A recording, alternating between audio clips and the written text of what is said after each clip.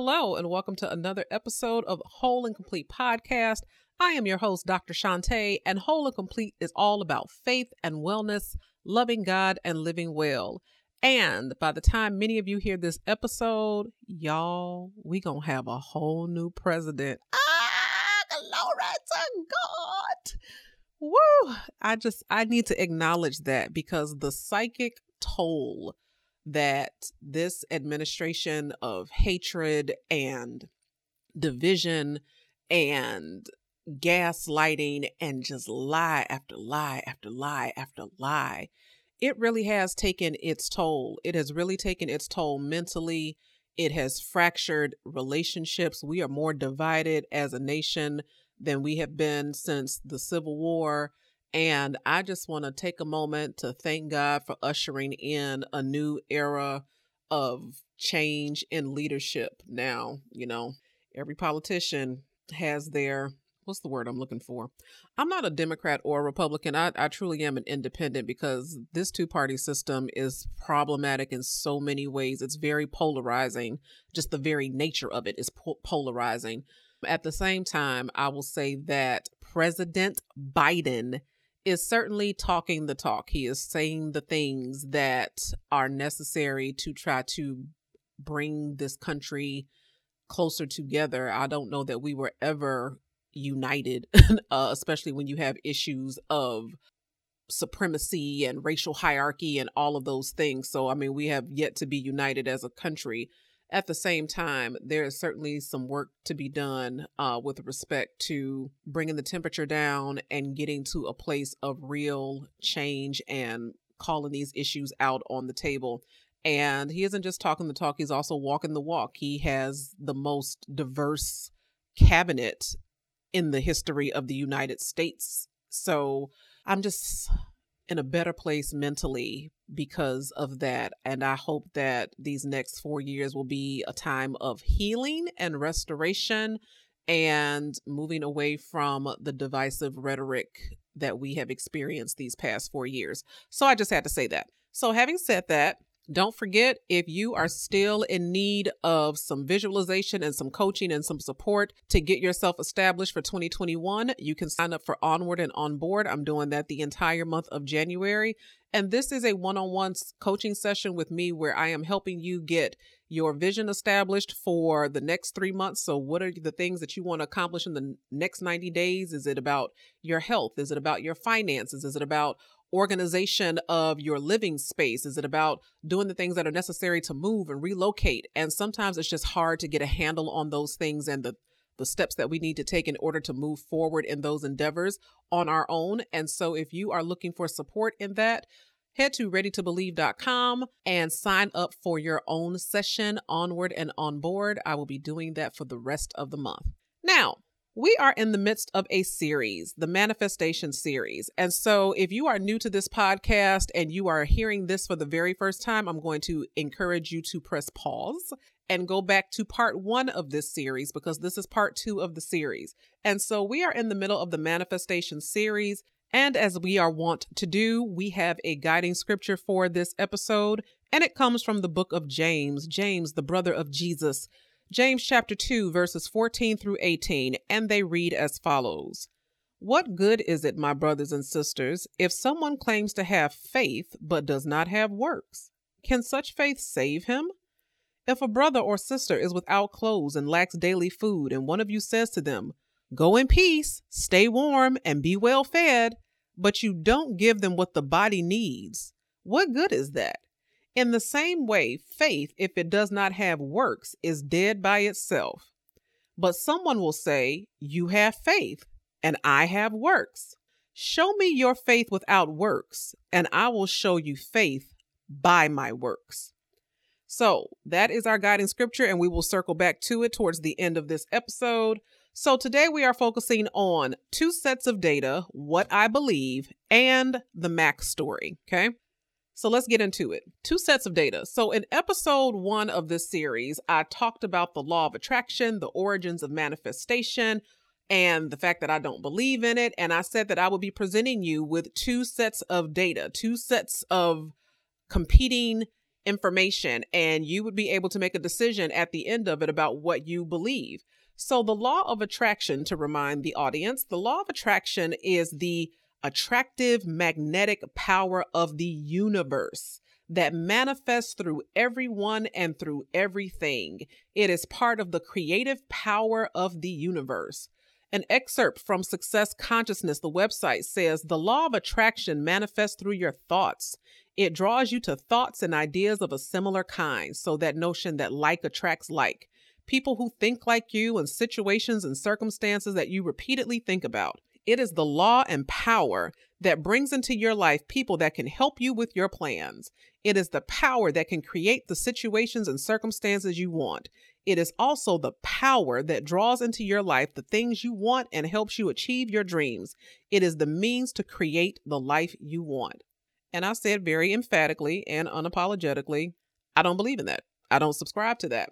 And the law of attraction is spoken in absolutes, like the law of physics. So the law of physics, like gravity, what goes up must come down. It is spoken about in absolutes. And it basically supposes that if you think about something long and hard enough, eventually it will come to you. Okay, so that is one set of data. Okay, that is one piece of the data. So let me give you another piece of the data, because we're talking about two sets of data here.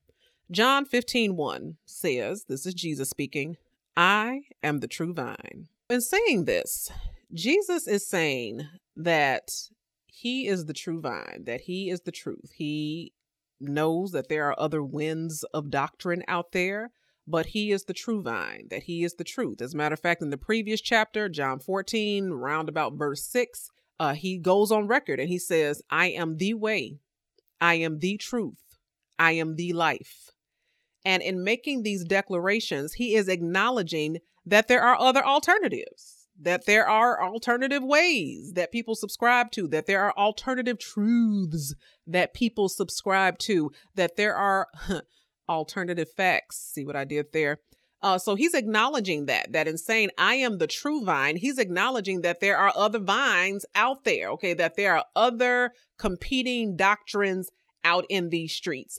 And then he goes on to say, as we referenced last week in verses 4 and 5, abide in me and I will abide in you. Just as no branch can bear fruit by itself unless it remains in the vine, neither can you bear fruit unless you remain in me. I am the vine and you are the branches. The one who remains in me and I in him will bear much fruit.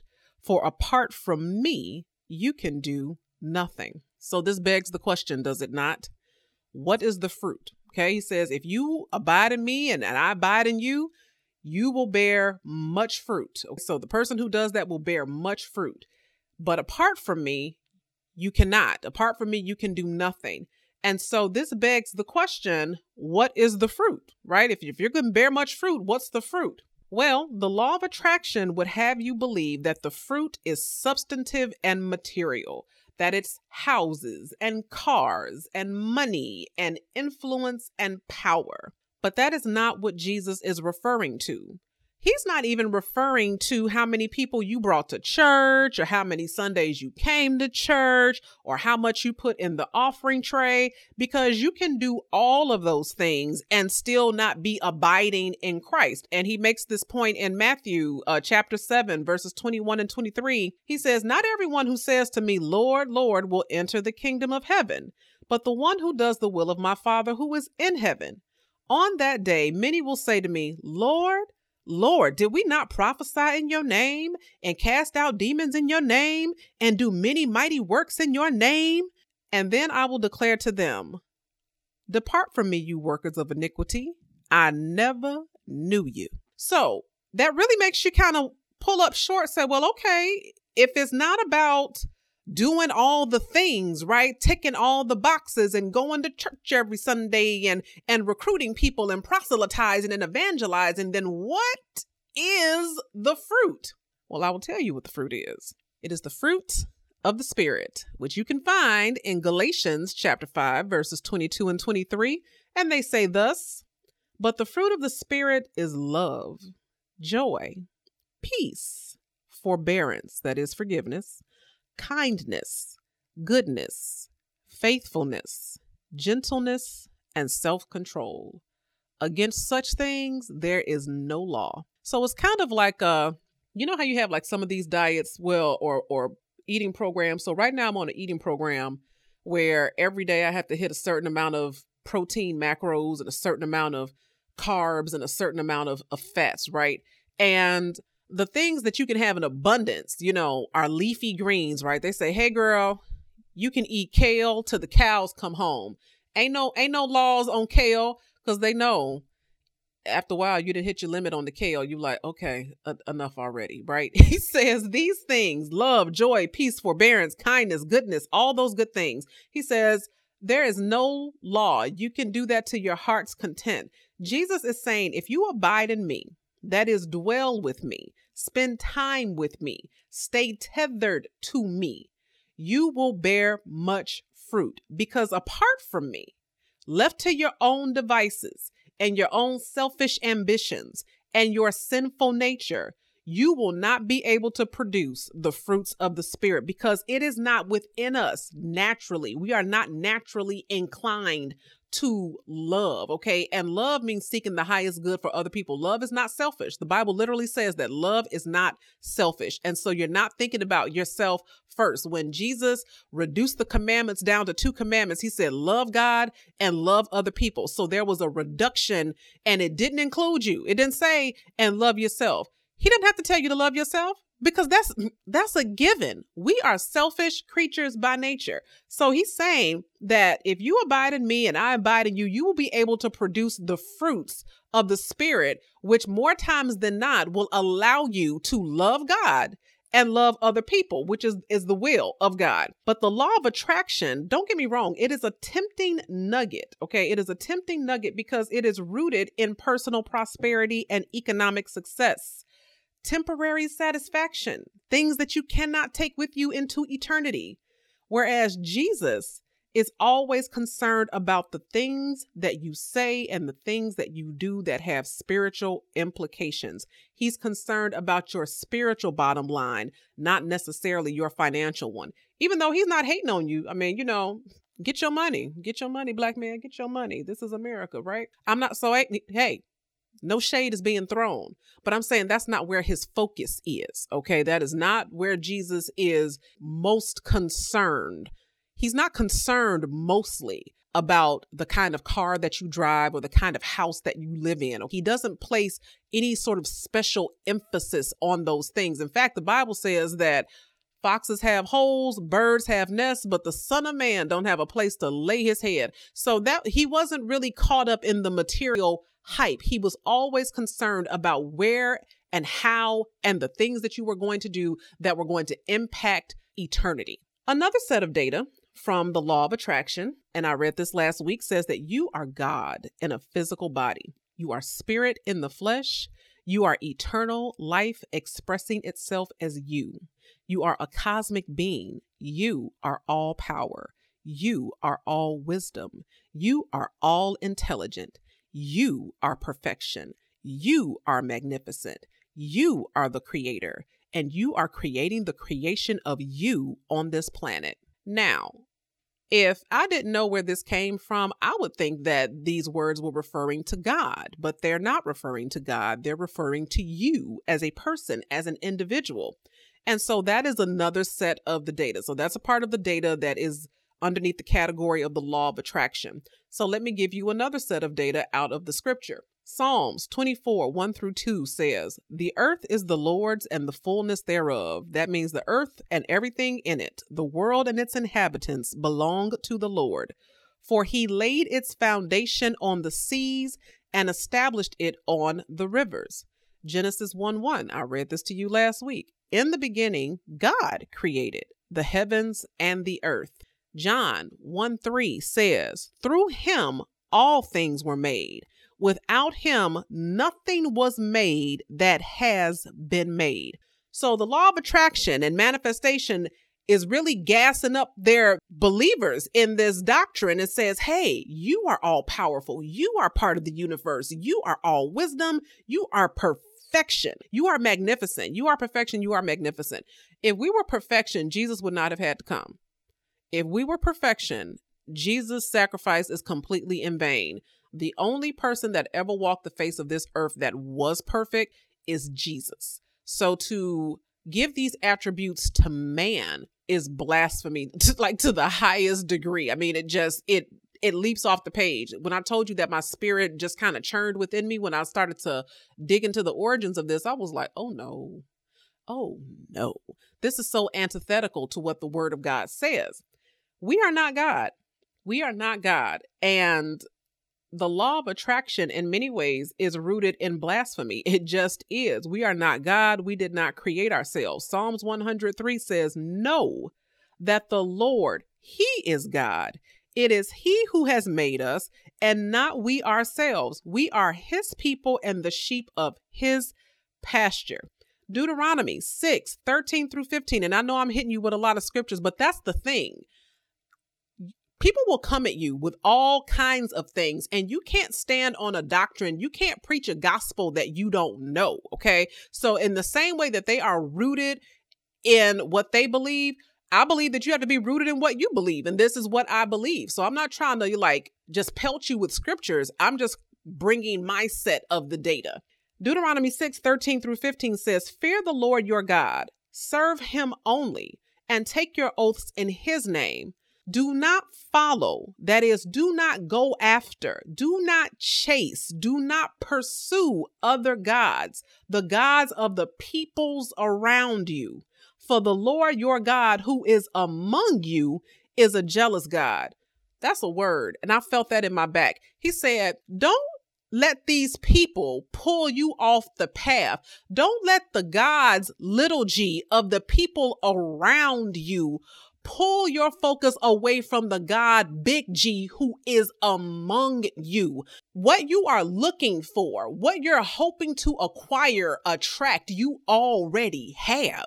You already have. What is there but God? God is not a source. He's not an option. He is the source, the Alpha, the Omega, the beginning and the end. Without Him was not anything made that was made. That guy who formed the mountains and the rivers and the oceans and separated day from night, that God, big G, is among you, with you, Emmanuel. Okay. So the God that is among you, that dwells with you, He says here in Deuteronomy, don't go chasing after the ones over there, little g, that can't do anything for you. You need to stick with the God that is here among you and with you. And I give the children of Israel a hard time. I do. I call them the original Bebe's kids, but their lives are a cautionary tale about what not to do. Every single time, and I do mean every single time, the children of Israel went chasing after other gods, after a shiny new object, right? They ended up in bondage. Every single time, like clockwork, it was a predictable pattern of cause and effect. And the law of attraction is another God, little g. It is a doctrine that has set itself up in complete opposition to the God of Abraham, Isaac, and Jacob. Listen. God is not willing or capable of sharing your heart with other gods, little g's. He's not built that way. He has zero interest in that. He wants exclusivity. He doesn't want to be an option on the buffet. He is the buffet. He is the bread of life. Isaiah 45:5-6 says, I am the Lord, and there is no other. Apart from me, there is no God. I will strengthen you, though you have not acknowledged me, so that from the rising of the sun to the place of its setting, people may know there is none beside me. I am the Lord, and there is no other. Period. Ain't no speculation about that. Ain't no ambiguity about that. It's not vague. It says what it says. Insert that gift from Nene Leakes where she says, I said what I said. He said what he said. He said, I'm it. And there is no other. Period. That's all. Even though you won't acknowledge me, I will continue to show up for you so that people will know that from the rising of the sun to the setting of the same, that there is no other God but the God of Israel, of Abraham, Isaac, and Jacob. Put some respect on my name. Okay. That is what he is saying here. And then The last scripture that I referenced last week was Romans. So this is Paul, Brother Paul, Romans 20 through 25. And verse 22 says, claiming to be wise, they became fools and exchanged the glory and majesty and excellence of the immortal God, the God from Isaiah that I just talked to you about, for an image, worthless idols in the shape of mortal man and birds and four-footed animals and reptiles. Full stop. Do you know how many people, and I must say this, I was listening to a sermon, thank you, Kenneth Edward Copeland, on Sunday. He preached at my church at Progressive, and he said that many of Trump's supporters traded in the Prince of Peace for a petty politician. Those were his exact words. Here, Paul is saying, claiming to be wise, they became fools. And how did they become fools? Because they exchanged the glory and majesty and excellence of the immortal God, that same God that raised Jesus from the dead, that same God that created the heavens and the earth. They traded him in for what the Bible says, for what Paul says. It says they traded him in for mortal man. For mortal man. And for a lot of people, that's Trump. For some of you, it might be some other boo. Okay. Somebody else that you didn't trade it in. You might be overly dependent on the pulpit. Okay. Too passionate about the preacher instead of the God who sent the preacher. Okay. But that's another sermon. That's another episode series altogether. It says that you traded him in for birds and four-footed animals and reptiles, because in this time there was a lot of Greek mythological worship. Okay, so a lot of the Romans in that first century church in that area were polytheistic. They believed in many gods. So Zeus and Hera and gods of the sea and gods Hades, they believed in all of that. Okay, so in the beginning of this chapter, Paul calls himself a servant of Christ. So in Romans, like chapter 1:1, he's like, hey, I'm out here doing the Lord's business is what I'm doing. So he's preaching and teaching in Rome, and he's doing so as an ambassador in chains. Rome was very hostile to early Christian converts. They believed, like I said, the Greek mythology. They were polytheistic. They worshiped shrines and talismans and animals. And Paul is on trial here, pleading his case to the Roman emperor. And he's making some important points that I want to highlight here. Number one, he's saying, if you've never heard the gospel of Christ, if you never heard the good news, God has made himself evident in the meticulous composition of nature, the way that the sun rises and sets and the seasons changing as they do. Only God could have made that possible. So he has manifested himself in nature.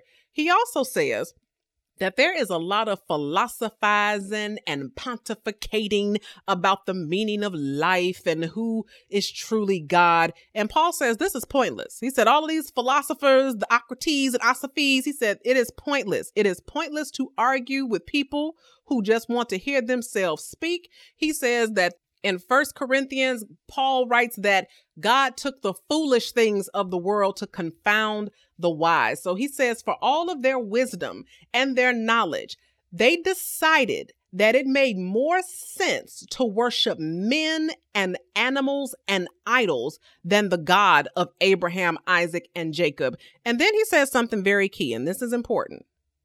He says that God gave them over, that he gave them over to that train of thought.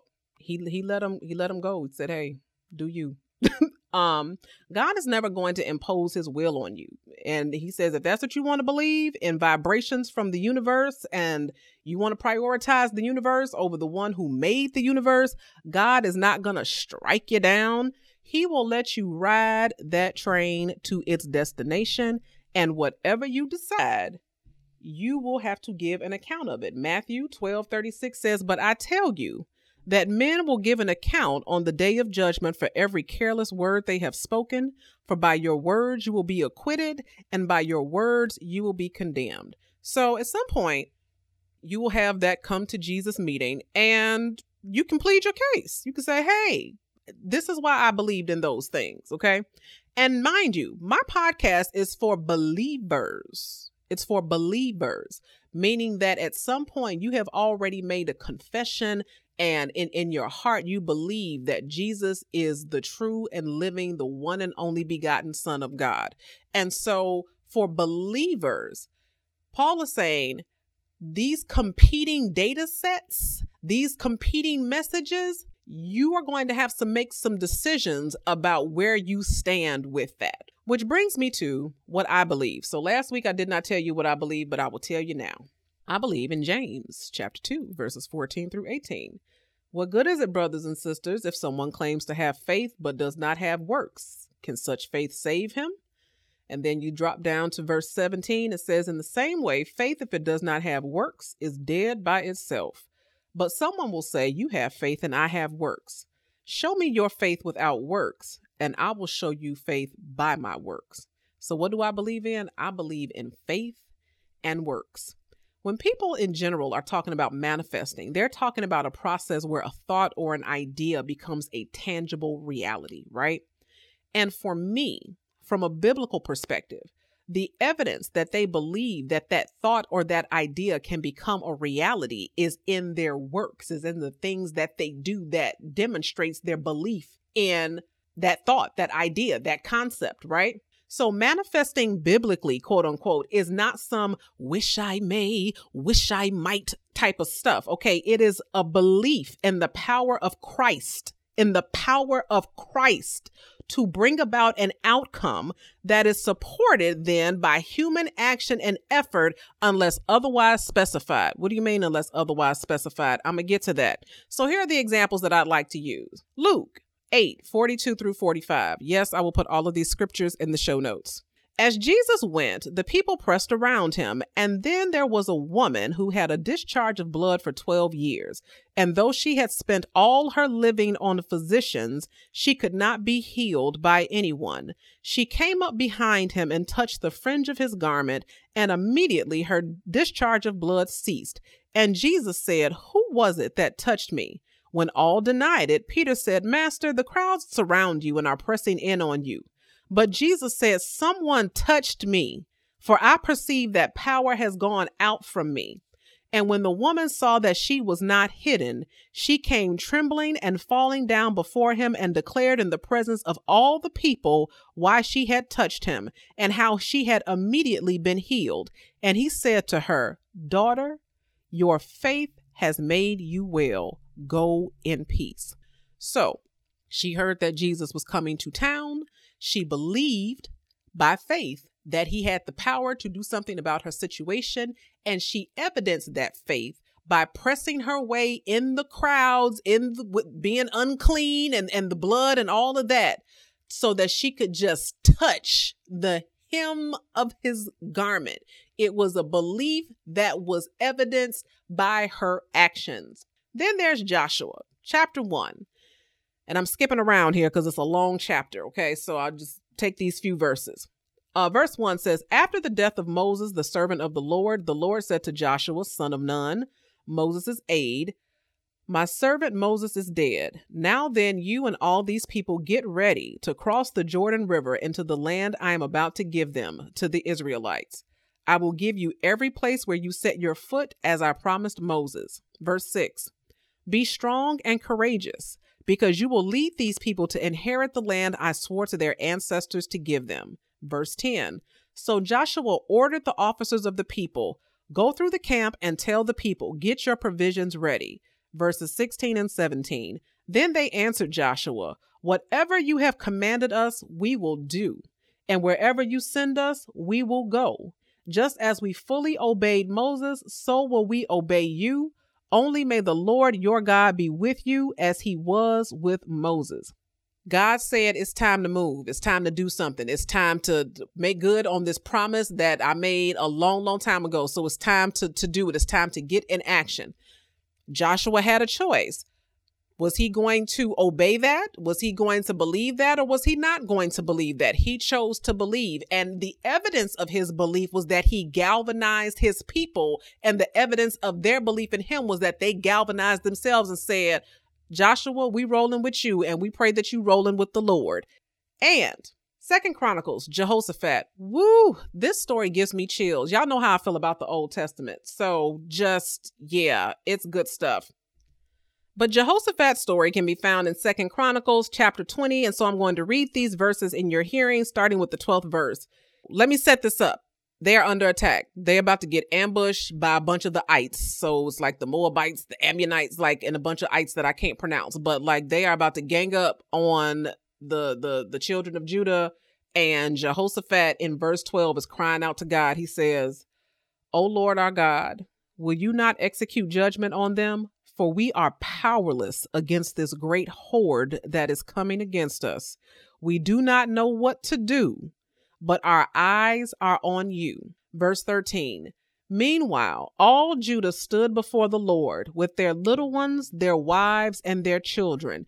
And the Spirit of the Lord came upon Jahaziel, the son of Zechariah, the son of Benaiah, the son of Jael, the son of Mattaniah, a Levite of the sons of Asaph, in the midst of this assembly. And he said, "Listen, all Judah and inhabitants of Jerusalem and King Jehoshaphat. Thus says the Lord to you, do not be afraid and do not be dismayed at this great horde, for the battle is not yours, but God's. Tomorrow go down against them. Behold, they will come up by the ascent of Ziz. You will find them at the end of the valley, east of the wilderness of Jerel. You will not need to fight in this battle. Stand firm. Hold your position and see the salvation of the Lord on your behalf, O Judah and Jerusalem. Do not be afraid and do not be dismayed. Tomorrow go out against them and the Lord will be with you."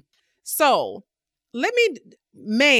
I wish I had time, and I'm already past 30 minutes and y'all know I try to keep it in the pocket. But listen, children, Jehoshaphat said, "I am the king. Okay, I'm the king of this great nation that you have given to me and blessed and bestowed upon me. And I am powerless." Okay, so we're talking about humility here. I am powerless. Even as the most powerful man in the nation, I am powerless against all of these people that are going to be coming against us. He said, "Lord, we don't know what to do, but we're going to look to you. And so we're going to trust in you, and not just me, the children and the wives and the babies and the men and the women. They stood looking to God for help, for assistance, for something. And then the Spirit of the Lord came upon Jahaziel, the son of Zechariah, and said, "Here is what God is saying to you." So remember earlier when I said unless otherwise specified, this is one of those otherwise specified. So they looked to God, they believed in God, and their evidence was in their standing and looking. The word of the Lord came to a prophet that said to them, "Listen, here's what's going to happen. You don't have to fight, but you will have to show up. You will have to stand firm. You are going to go out tomorrow. You're going to meet them, okay? You're not going to be scared in your homes, but you're going to show up and you're going to meet them." And I want you to read the rest of that story because they had a choice to make too. They said, "Yeah, that sounds good. But if it's going to be all like that, then can't all that just happen while we in our crib safe in the joint?" No, you still have to show up. I believe in faith and works. Okay, so what I believe is that when God is going to bring something into your life, one, he will send word ahead of time. Even the woman with the issue of blood received word that Jesus was coming to town. And the Bible says that Jesus was the word made flesh. Number two, you have a choice whether or not you're going to believe the word that was sent to you. And then three, if you choose to believe, your belief will be evidenced by what you do, by your works. Which brings me to the Mac story. So I made a decision way back in July to do this series on manifestation. And so it is just now coming to you in your hearing. But back in July, I decided that I needed to relaunch my YouTube channel. And in order to do that, I decided that I needed a dedicated machine for that, a Mac, a new Mac, because video files are huge. And if you use your dedicated work computer to also process those video files, then your work computer starts to process slowly, and it's so much. And so I decided that I was going to need a dedicated machine in order to process the videos that were necessary to facilitate that channel. And at the time, so I'm going on my daily walks, and at the time I'm listening to this book, You Are a Badass at Making Money by Jen Sincero, because I didn't know what it was about. So I'm just listening to it because if you are on my email list, I talk about how I went through this process of healing my relationship with money. So this is part of the process, right? You know, I'm picking out literature and I read a range of things. And the book essentially is all about manifesting. This woman is all about that law of attraction. And here's what pricked me, though. Here's what pricked my spirit. This woman was so strong in her conviction in the power of the universe that it made me as a Christian question, why didn't I have that same level of strong conviction of faith in God? I said, these people out here believing in the universe, putting Christians to shame. They got the kind of faith that would put us to shame. And I said, why haven't I believed in God this strongly? And I said, okay, I'm going to up my faith game. Here's what I'm going to do. I said, Lord, I know that this is a gift that you have given me. I know that this is the work that you have called me to do, and I need a dedicated machine in order to do it. And so I went to Apple and I priced it out with all the bells and whistles, and it came to a few $1,000s, and I started to pray. I started to pray on this so strongly and so convictedly, like so convincingly. I started to pray about the money that was necessary to produce this machine. So much so that like I knew it was going to come to fruition. Like I knew it. Like literally, God dropped in my spirit. He said, I hear you. I got it. It's coming. And to the point where I could literally feel the mouse in my hands. I could see it so clearly. And so now I'm just looking around. I'm like, okay, where does money come from? Is somebody about to call me? Is a rich uncle? Like what, where, what is it going to happen? And I started to make phone calls. So now I'm in action, right? So I said, you know what? Let me start calling around to some people that I know in IT, because sometimes their purchasing agreements with institutions and Apple are at a much better discount than like my educator discount. And as I'm calling around to my colleagues and friends in IT, I called one of my clients and he asked me for the specs of the Mac that I had priced out. And he said, okay, cool. I'm going to call my rep. So he calls his rep. And when he got back to me, he said that the specs that I had given him would not be sufficient to do the kind of work that I was looking to do with the YouTube channel and the video files. And he said, plus new Macs are going to be coming out soon. So honestly, it would be better to wait unless, and I said, unless what? Turns out he had a Mac Mini. So a Mac Mini is basically a Mac computer that comes without the monitor and all the keyboard and all those things. It is literally the computer itself, and it's no bigger than a salad plate. It's actually kind of fascinating. It's the smallest computer besides like your cell phone, but it's a fully functional Mac, right? And he said that he had it. It was still in the box. Matter of fact, he had 3 of them, and the one that he had better specs in terms of memory and RAM and processing than the one that I had chosen. And he offered it to me free of charge. And when I went to pick it up, not only was it still in the box, but he gave me a 24-inch monitor, a brand new Apple keyboard, a brand new external hard drive, like all the bells and the whistles. And it came out to like a couple $1,000s worth of stuff. And I'm like, okay, so what I owe you? He was like, nah, you got it. Free of charge. Don't worry. Don't sweat it. Just use it, to do the things that God has called you to do. So, and all of this happened in 3 days, for the record. So from the time that I got convicted about my faith, about why I didn't believe in God as strongly as some of these people are believing in the universe, to the time I started praying and I said, okay, Lord, I'm focused. And he dropped in my spirit that it was coming, and I'm looking for the money. He provided the machinery free of charge. And so I got well over $2,000 worth of equipment, a new Mac, 24-inch monitor, the wireless Mac keyboard, preloaded with all the software that I needed to do all the things that I needed to do for nothing, free of charge. I'm looking at it right now as I podcast this podcast to you. And I said, you know what? I see you, Lord. I see you right there. So no, I didn't vibe out to the universe.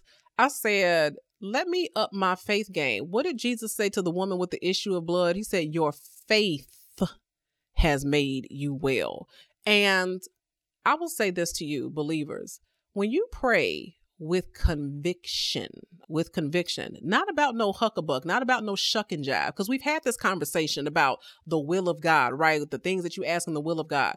What is the purpose of my YouTube channel? So I can get rich? To get from your lips to God's ear, like, when is that going to happen? Okay, no, it is always in service to others. Why do I podcast? In service to others. If you see me in front of a camera or on a microphone, 9 times out of 10, it is in service to others. It is a demonstration of my love for God and obedience to God and my love for people. Because to get up here and produce content consistently, free of charge, I'm going to tell you something. It ain't nobody but Jesus, because left to my own selfish devices, I would be off somewhere kicking it, chilling, doing other things. But I chose this. I chose to yield to the Spirit of God, and God responds to obedience. God responds to faith. So what is my stance on manifestation? I believe in faith and I believe in works. I had faith and I got to work, and God brought about that thing without me having to spend a dime out of my pocket. And that's the thing. It won't always come the way that you think it's going to come. You know, God will do you one better. Okay. He will always outdo exceedingly and abundantly above what you can ask or think. So that is it. And we are going to wrap up this series with a powerhouse from the South. Y'all know I don't bring men on this program very often, so I think he'll be like the third one. Pastor Terrence Chandler Harrison out of Tennessee. He is a powerhouse of a preacher. He's a Morehouse man, a teacher of the word, who is going to rightly divide the word for us on this topic. So I cannot wait for you to hear that interview between us and for you to hear from him. And don't forget, if you need some clarity, some direction, if you need to set your focus about what you are going to be working on for the next 90 days, and you need some structure and support in that, readytobelieve.com, sign up for Onward and Onboard, and I will see you next time.